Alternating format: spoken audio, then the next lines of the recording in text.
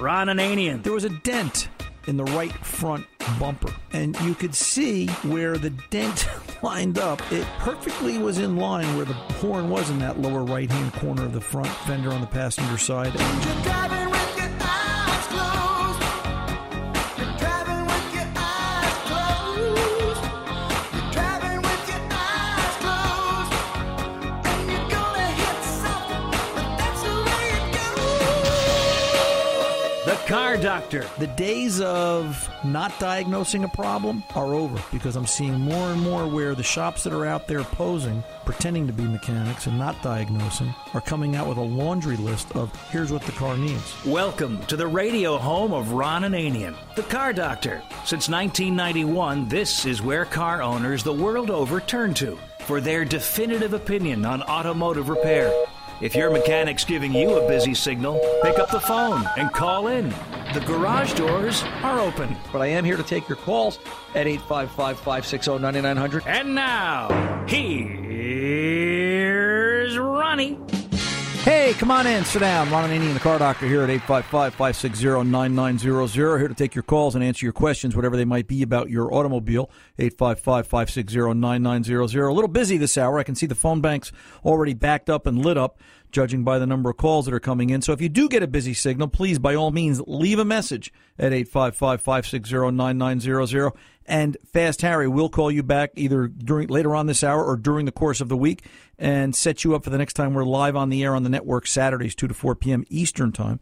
And you can expect a call and expect to be on the air sometime during those 2 hours. But as always, we're here now at 855-560-9900. We'd like to try and talk to you live if we can, but I've got to tell you, the phones are very, very, very busy this afternoon. There's a lot going on this hour. We've got a couple of interesting people to talk to. We're going to be giving away a Denso Spring Tune-Up Kit this hour, consisting of Denso Iridium TT spark plugs and air filter wiper blades.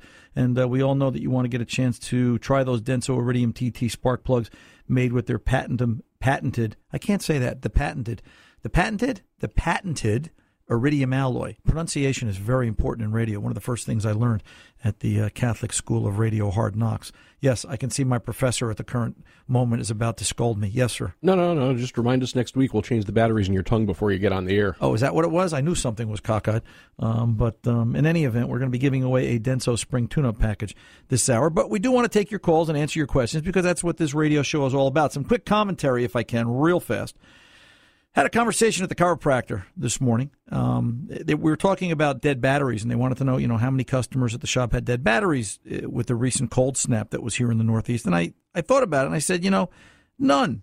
And they said, how's that possible? And I said, you know what? If we're doing our job, we start in September, and if we're doing our job, by the time December and January roll around, everybody's battery's been tested and replaced, and we have very few failures. And I said, why? What's the curiosity? And they were telling me about a patient that had a recent problem where the battery went dead, and AAA did not want to send out the service truck because it was so cold. They were fearful of the service tech getting frostbite working on the vehicle out in the snow, to which I said, well, sir, AAA wants to be in the battery business. Let the guy change the battery regardless of the weather. Why should you have the option to pick and choose? But it did bring up an interesting point, and I have been reading this of late, and I suppose we could have a conversation with AAA to get to the bottom of it. I'm hearing that AAA batteries, on average, don't last what regular batteries last. And I'm starting to observe that, in that it seems that a lot of the replacements are in the 2 to 3 maybe to 4 year range, not necessarily a 5 or 6 year range on batteries. And it makes me think, well, I guess they're not power frame grid technology, and we all know that that's the best. But it makes me wonder what it is they're selling, and I guess they're trying to be cost competitive and sell something economical, for another fancy way of saying cheap. But maybe not working quite that well. But I was surprised to hear they wouldn't send somebody out. But the bottom line is, if you are taking proper care of your car and the repair shop is testing that battery going into the cold weather, then you shouldn't have that problem and be stuck on the side of the road, which I don't think anybody should ever have a dead battery unless you left something on. So anyway, that's my opening rant, opening conversation. I want to get to the phones because they're just crazy, backed up, and busy. Let's get over and talk to Kenny from, of all places, Waldock, New Jersey. Kenny, you're on with the Car Doctor, sir. How can I help? Hi, Ron. Yeah, hi. I have a question. I have a 2011 Dodge Durango, and I'm having some trouble with the charging system at this point. Okay. The TIPM module had gone bad last year, and I sent it out to a private company, had it rebuilt. Came back, car ran great for a year, and it just crapped out again. Okay. And I'm getting a no charging situation, and I don't know if the voltage regulator is inside the TIPA module or inside the ECU, but I have changed the alternator and changed the battery, and I still have a no charge condition. Okay, so let me ask you this, Kenny. What sort of fault codes are you getting out of the vehicle? Well, I mean, I'm getting all kinds of check engine lights. I don't have a scan tool of my own where I can pull a code. I don't have any scan tool whatsoever. I just go by, by feel. Okay, voltage.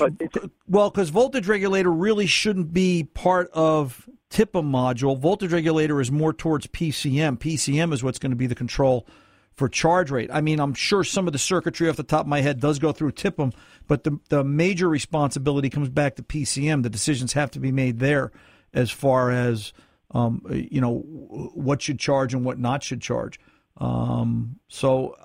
First step is I need to know what code is there, because that's going to tell me where the module lies or where the problem lies in what module. Does that make sense? Yeah. I don't see a TIPM module being part of it. TIPMs are responsible for a lot. That's one of the things they're not responsible for. Okay. Now, is it possible to change that without having to reflash No. The ECU to the VIN? Nope. You're going to have to. That's going to require, if it is a bad PCM, and I'm not saying it's a bad PCM. Your question was who's got the authority, who's got the decision. The decision making falls in the PCM. If the PCM does have to be replaced, it will have to be flashed unless you find even if you find a module, what am I saying? Even if you find a module used for the exact VIN of the vehicle, you would still have to have the VIN flashed into that PCM as well. So it's not something that can easily be done. Cars got complicated in the last 5 years. Yeah, well, I know. I can't. I'm kind of locked out of it. I can't really handle it at this point. But. Yep. And the average repair shop has difficulty handling it. I'll have to tell you, we had Chrysler capability up through model year 2013. Just last year, Chrysler made it so cost prohibitive, I have not renewed the subscription yet, and it's a business decision. I can't decide if I want to, simply because of what Chrysler is putting everybody through. I will say this. There is a bright spot in the sense that Chrysler is now struggling, but they are supposed to join the J2534 protocol, where they will allow independent repair shops using what we call J2534, which is another device other than dealer-level tool to communicate at dealer level. Chrysler is one of the last car companies to adhere to this, but sometime they're saying later in the fall of this year or by the end of 2016, Chrysler should be there, so it will get easier to find an independent repair shop that has that capability, which is one of the reasons, as a business owner, I'm not spending $3,500 right now. How many cars am I going to do in the next 7 months? Doesn't make sense. That makes sense. Right. So, all right, sir. Okay, thanks for your help. You're very welcome, Kenny. Good luck to you. Let's get on over real quick. Can we talk to Bill and 74 Dodge Charger and see what we can do here? Hey, Bill. Hey, Ron. How you doing? Good, sir. What's going on? Okay, I just had a quick question for you. Yeah. I picked up a 74 Dodge Charger, has 75,000 miles on it with a 440 V8. Right. It doesn't burn any oil or anything like that, but with so many different types of oils and additives and synthetics these days, I'm just curious, what would be the best oil to use in an older engine like that? Driven Racing Oil. It used to be Joe Gibbs, all right? And the reason I say it's the best, I did the research for the hot rod. You know, I'm sure you've seen a picture of that or two flying around the website, but I did the research for the hot rod. It was Joe Gibbs Racing Oil at the time, and then they became Driven Racing Oil. You'll find it on the web under either name. I can't think of the guy's name that we actually had on the show a couple of times. He is like an oilologist. This guy knows everything about motor oil and about how to mix it, how to blend it, what to do for it. And if you call their tech line, I think you'll end up speaking to him. We'll get his name up after we come back from the pause. But if you call their tech line and ask them what their Lake Speed Jr. is his name. Lake Speed Jr. There you go. I knew it was something on Lake Speed Jr. If you Google Lake Speed Jr., you'll come to the company, which is Driven Racing Oil. Uh-huh. And you, in all honesty, can probably pick up the phone, talk to tech line. You'll end up talking to Lake. Tell him what you've got, and he'll tell you what's the best oil they have in their catalog. But they seem to be one of the very few companies out there that is blending oil to meet specific requirements, and they're doing it very successfully. Yeah, because I from what I understand, the older engines had zinc in. I mean, the older oils had zinc in them. Correct. And they don't have that any longer. That's why I didn't want to ruin the engine. Putting the wrong oil in. So. Yeah. But that's what you want. That's where I would go if it were mine. Okay, sounds good. I appreciate it, Ron. All right, Bill.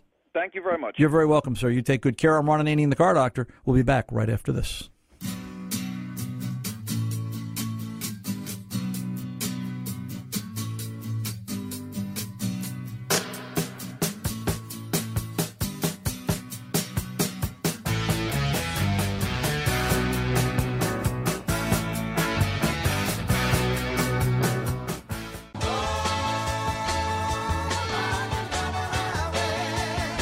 Welcome back. Ron Ananian, the Car Doctor, rolling along this hour at 855-560-9900. By the way, get out to Facebook, Ron Ananian, the Car Doctor Facebook page. We just got a fresh video up there. We've got a bunch of fresh videos. Our latest is the video of the audio, if I can say it like that, when Big Jim Mouchette stopped by the shop this week. He actually made a very nice presentation to me, a drawing of the hot rod, which is hanging here in the studio. And Jim actually stopped by and we talked to him a little bit about his inspiration. And it's a great video. You can see the talent just come off the screen. But, you know, how he'll draw a conceptual drawing of an automobile. You bring him a plain Jane 6-cylinder 2-door Chevelle. You know, what color you want it to be, what kind of wheels, you know, artwork, different body modifications. He'll draw it, and you can actually see the car before you go through the expense of building it and decide what works from a visual appearance. Very interesting. Very, very interesting concept, what he's got going on, and just some very, very nice stuff that he's got there. And I think it's bigjimsart.com, if I remember the website correctly, so you can get out there as well and see it. And if I'm wrong, I'm sure Tom and Tony are going to correct me in about 3 minutes. So bigjimsart.com, I believe it is. Anyway, let's get on over to line one, talk to Dennis in Denville, New Jersey, 2002 Toyota Tacoma. Dennis, you're on with the Car Doctor, sir. How can I help? How you doing, Ron? Good, sir. What's going on? I got a 2002 Toyota Tacoma. Okay. Bought it used about a year ago. Right. Car's in great shape, but always had a rough idle. I took it to the local mechanic. He Right. did the plugs and mass air cleaning and says he can't find anything. Took it over to Toyota. Toyota happened to find that the frame was gone, so they replaced the frame. Right. But I still have the rough idle. I'm taking it back to Toyota, and they say that everything appears to be normal. How rough of a rough idle? You notice it when you're in drive at a red light, the engine starts to shake, the hood starts to shake. You can see the aerial vibrate, and just a little vibration. Okay. And a little throttle on the gas while the foot's on the brake will get rid of it. And there's no check engine light on, right, Dennis? Well, actually, the check engine light has just come on. Okay. And it got a 420 catalytic converter efficiency, right? I replaced the oxygen sensor, and then the light came back on. Brought it to mechanic. The mechanic got a P0136. He put a new catalytic in it, and the light came back on.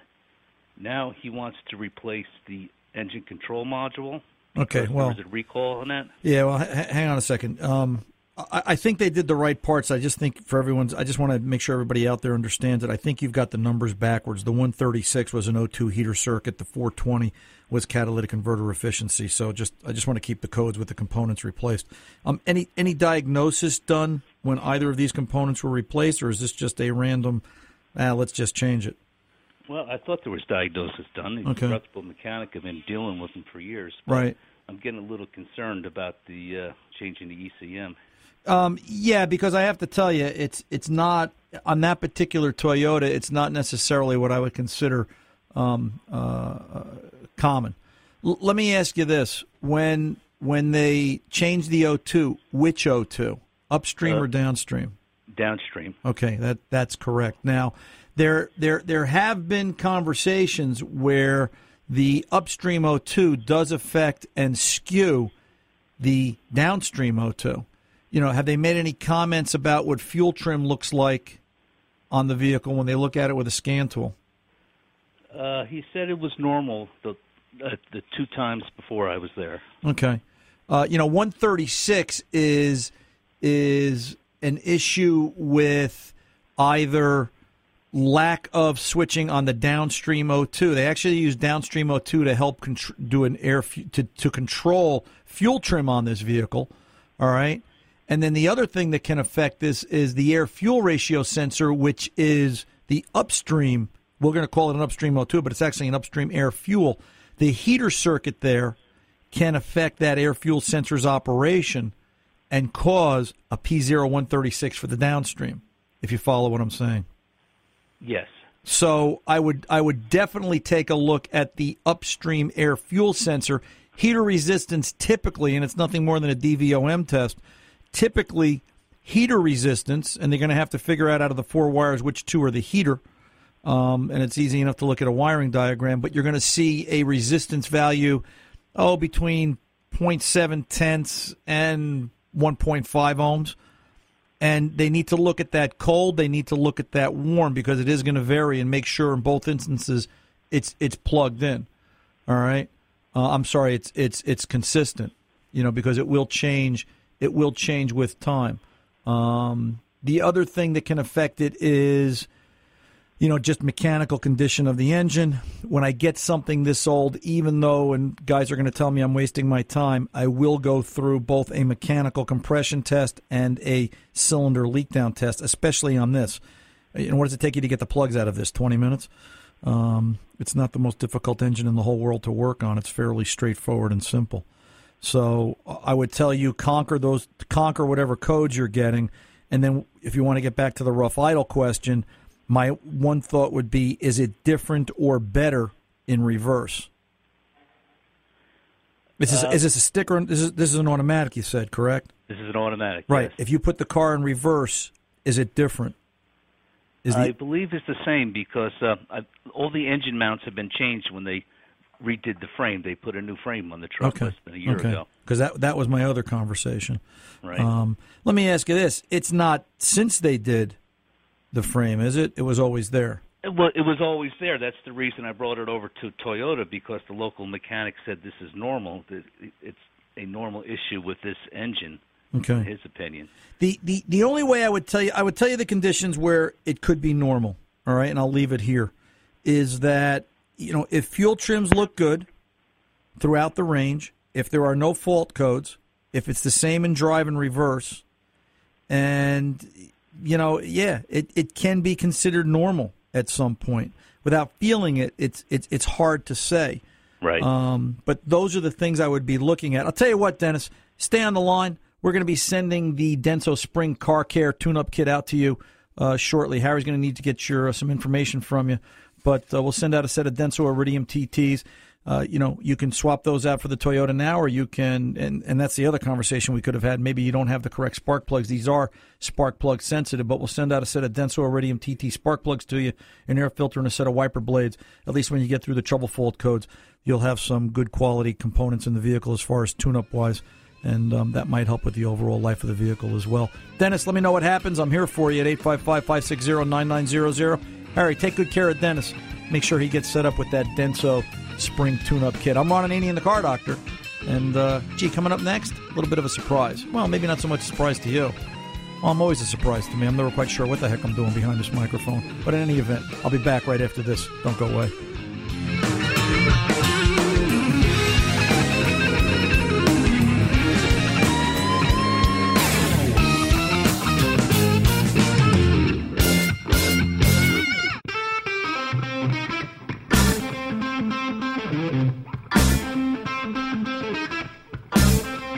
Welcome back. Ron Ananian, the Car Doctor, rolling along this hour as we kind of take things in stride and try to get through the rest of this hour.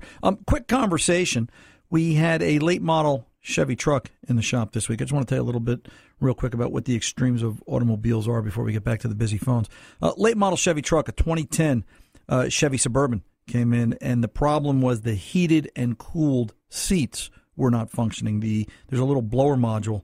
There's a little blower in each seat that will put out hot or cold air depending upon what you put the settings at, and cool or heat the seat.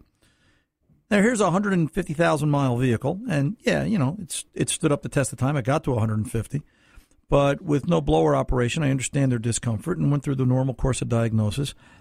And it turns out that it's a fairly common problem. It was under the passenger side seat, pin E on the climate control module, the red with the white trace, the main power feed to that module, had melted. The connector had melted inside. And actually, I took a picture of it. I'll have to get it up on the Facebook page after the show today. I didn't think of that. And it's just interesting to note that the melted connector, you can purchase the connector from General Motors. Just the connector, though. No pigtails, no repair splices, just the connector.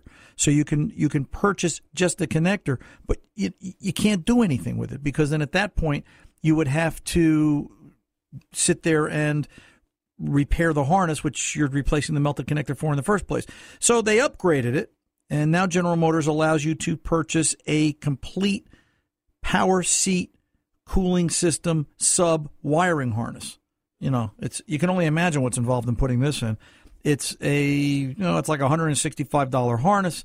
You need some special cloth wound tape. They want you to use cloth wound tape. There's a bulletin that highlights and talks about all the specifics about how this has to be done. You're probably into, it's probably the better part of a $500 bill to put this harness in by the time you look at parts and labor. And I understood the customer didn't want to do it. I understand not wanting to put $500 into a car to heat and cool the seats at this stage and age with the mileage on the truck. But it shows you the extreme and the cost of what it takes to maintain and, put a vehicle together in terms of proper care. And, you wonder to yourself, so what's going to happen when it's not something, I'll call it fluff. It's fluff to have heated and cooled seats. You wonder what it's going to take when it becomes something along the lines of, rear view mirrors that fold in or out, or some other system that's, sort of critical to the operation of the vehicle. I mean, we see it all the time where ABS and some of the other safety systems of the vehicle are just disregarded. And you just say that the cost of technology is really kind of pushing things out the door where people just can't afford to nor choose to deal with it any longer. So, just an example of what goes on in the shop, how a simple repair. If General Motors had still made the connector with a pigtail, you could have done the repair probably in an hour. But for whatever reason, they said no, then, bingo. And now we're into something totally different. So just something to be aware of. Anyway, let's get over to the phone lines. I thought you might enjoy that. I'll get a picture of that up on Facebook, Ron Ananian, the Car Doctor Facebook page, sometime after the show today. Let's go over and talk to John in McKinley, California. Some questions and problems with a 1998 Plymouth Breeze. John, welcome to the Car Doctor, sir. How can I help? Hi, Ron. Thanks for taking my call. You're welcome. This is what happened with this car. It after about 1,000 miles of having purchased it for a work car, it quit running, and it was towed to a Napa Care Center repair shop. They diagnosed it, and they tested for fuel pressure was at specs, spark was good, and the computer came up with a code P0320. Right. So indicated being a crank sensor. He replaced the crank sensor and it still wouldn't work. He could not get the code to erase off the unit. So he determined that the unit was bad, PCM, so he sent it off to a Napa repair center in Pennsylvania. After a month, he installed it. The car ran for about 10 minutes and it quit. He checked the code and he gave the same code, so he replaced the sensor again, and it still wouldn't run. At that point in time, he decided that he gave up. So the car was about 240 miles away from where I live, so it was towed to where I live, and now they're telling me that it was probably not that, something else. So I'm in the middle of trying to figure out exactly what it is. And okay. So I know I've listened to your program. I thought you might be able to help. So yeah, I'm glad to take a swing at this, John. Whether the other guy is right or wrong, first let's figure out what's wrong with the car, and then you can have that conversation with him or me again afterwards. So right now we've got a car that cranks, doesn't start, correct? Correct. Okay. What the repair shop that it's at now, did they give you anything definitive as far as same symptoms, same conditions, or is it something different? No, it's not at a shop. I currently have it at my home, but I spoke with 4 different mechanics, and they all allude to not necessarily being the problem with a PCM, that it could be a wire between the PCM and the sensor, or it could be the back plate that might be cracked or broken.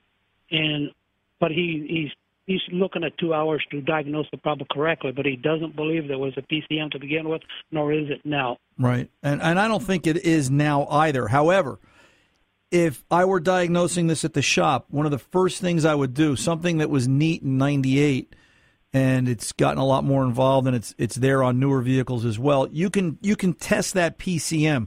Let's make some assumptions, John, for the purpose of this conversation. Let's assume that because this is cranks no start, correct? Correct. All right, so let's assume there's no spark and no injector pulse. All right? Okay. So, that would have been a common failure for a 98 Plymouth 2-liter like this. No cranks, no spark, no injector pulse. First thing I would typically do after pulling codes is testing the PCM. I would have a scan tool that I could put into what we call actuator test mode, ATM, kind of like the bank, all right, ATM. And from there, I can manually try to fire the injector and manually try to fire the spark plug. If I can do that, if I can make spark, test the coils, test the injectors, and they work, then I know the PCM has a very high chance of being good. It's got a very good success rate at that point. All right. There's a couple other, far-fetched off to the right down at the end of the list things that could be wrong, but you're in the 90 percentile that you've got a good PCM. At that point, and I'm coming up with a crank or cam sensor code on that vehicle, I need to do two things. I need to use a lab scope and wave or electrically test both sensors cranking. Can they put up a pattern? Are the two patterns in sync with each other? Meaning that as the crank comes around, does the cam come around at the correct time? Are they in sync? Think of a bicycle sprocket. All right? Do they have correct signal? Are they in correct relation to each other?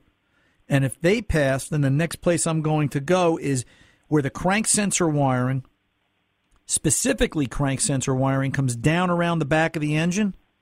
The harness, it seemed, would either melt or get congealed together by oil leaking over time and fuse together.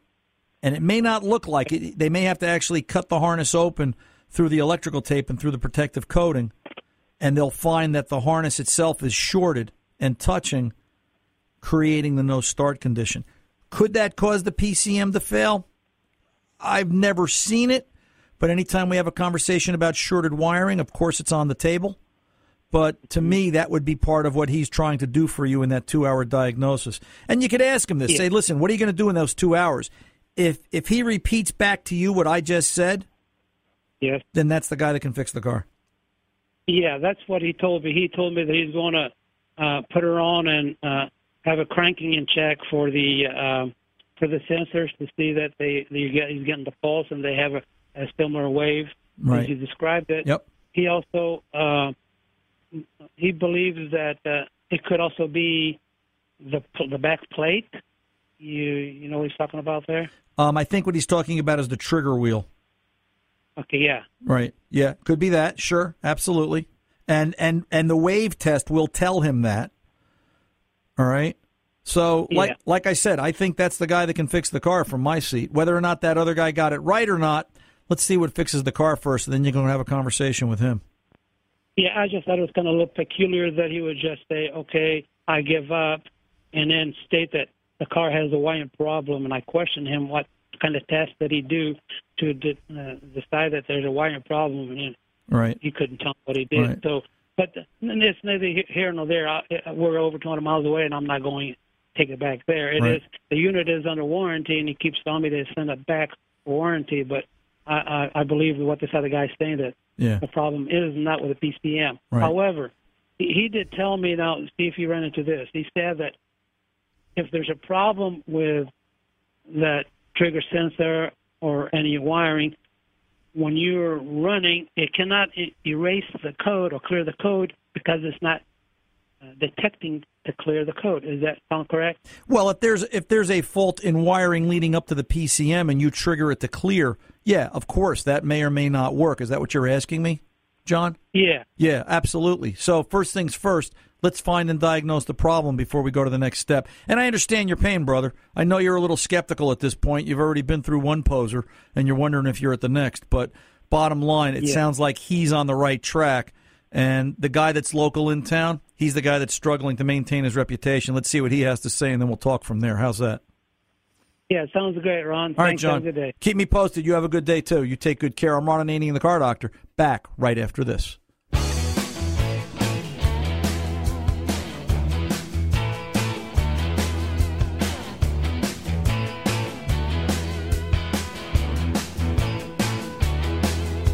Sitting on the line, trying to change your mind. Red light, yellow light, green light, time. You're standing on it. Welcome back. Ron Ananian, the Car Doctor, rolling along at 855-560-9900. More information at cardoctorshow.com. Tune in, iHeart, iTunes.com, and you need an email, ron at cardoctorshow.com, as always. And we're proud to be here and happy to serve and take care of each and every one of you if you spend time with us here on the weekend or on podcast or whenever it is that you're listening to this radio show. We know you've got a lot of choices out there, and we're happy and proud to be part of your choice. So speaking of choices, Charles has decided to call us on line 48. Let's get over and talk to him. Somerset, New Jersey. I guess that's Somerset County or Somerset, New Jersey. I'm not sure which. 2007 Toyota Solara. Charles, welcome to the Car Doctor. How can I help? I have a long-time listener. Yes, sir. It's Somerset County, New Jersey. Okay. But I got an 07 Solara, Toyota Solara, with 3.3-liter engine, about 50,000 miles. And the transmission was having issues slipping, getting into first gear and then not getting into third gear. Right. So took it to the dealer, and they said it needed a brand new, replacement transmission. Okay. It's one of about $4,500, which I thought was kind of, high cost for a low mileage car. Well, but, and again, it wouldn't matter if it had mile 2 on it or mile 200,000. It's the same amount of money to replace the unit, labor and time and material. But anyway, immaterial. What's going on with the car? Did the transmission fix it, or you're thinking about doing it? Well, so I ended up taking it to independent mechanic. Okay. And it ended up putting in a salvage transmission with low mileage, even lower mileage than what my car has. Right. So that fixed it. I guess my question is this a known problem with Toyotas with the 3.3-liter? No, not necessarily. Not necessarily, Charlie. Let me ask you this. How often did you change the fluid on that trans? It was changed once, about 30,000 miles. Yeah. I mean, it is kind of an unusual failure. The reason it happens, I'll tell you what, Charlie, let me pull over and take the pause. Stay put, because I don't want to rush through this. And when we come back, we'll finish up with you from there. I'm Ron Ananian, the Car Doctor. We're back right after this.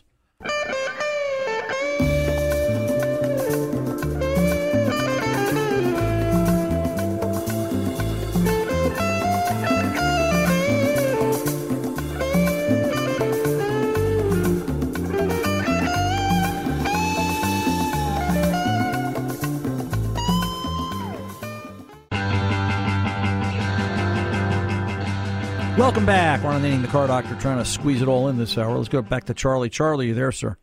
Yes. P0796 was the fault code that they had? Right. Okay. Let me explain it to you like this.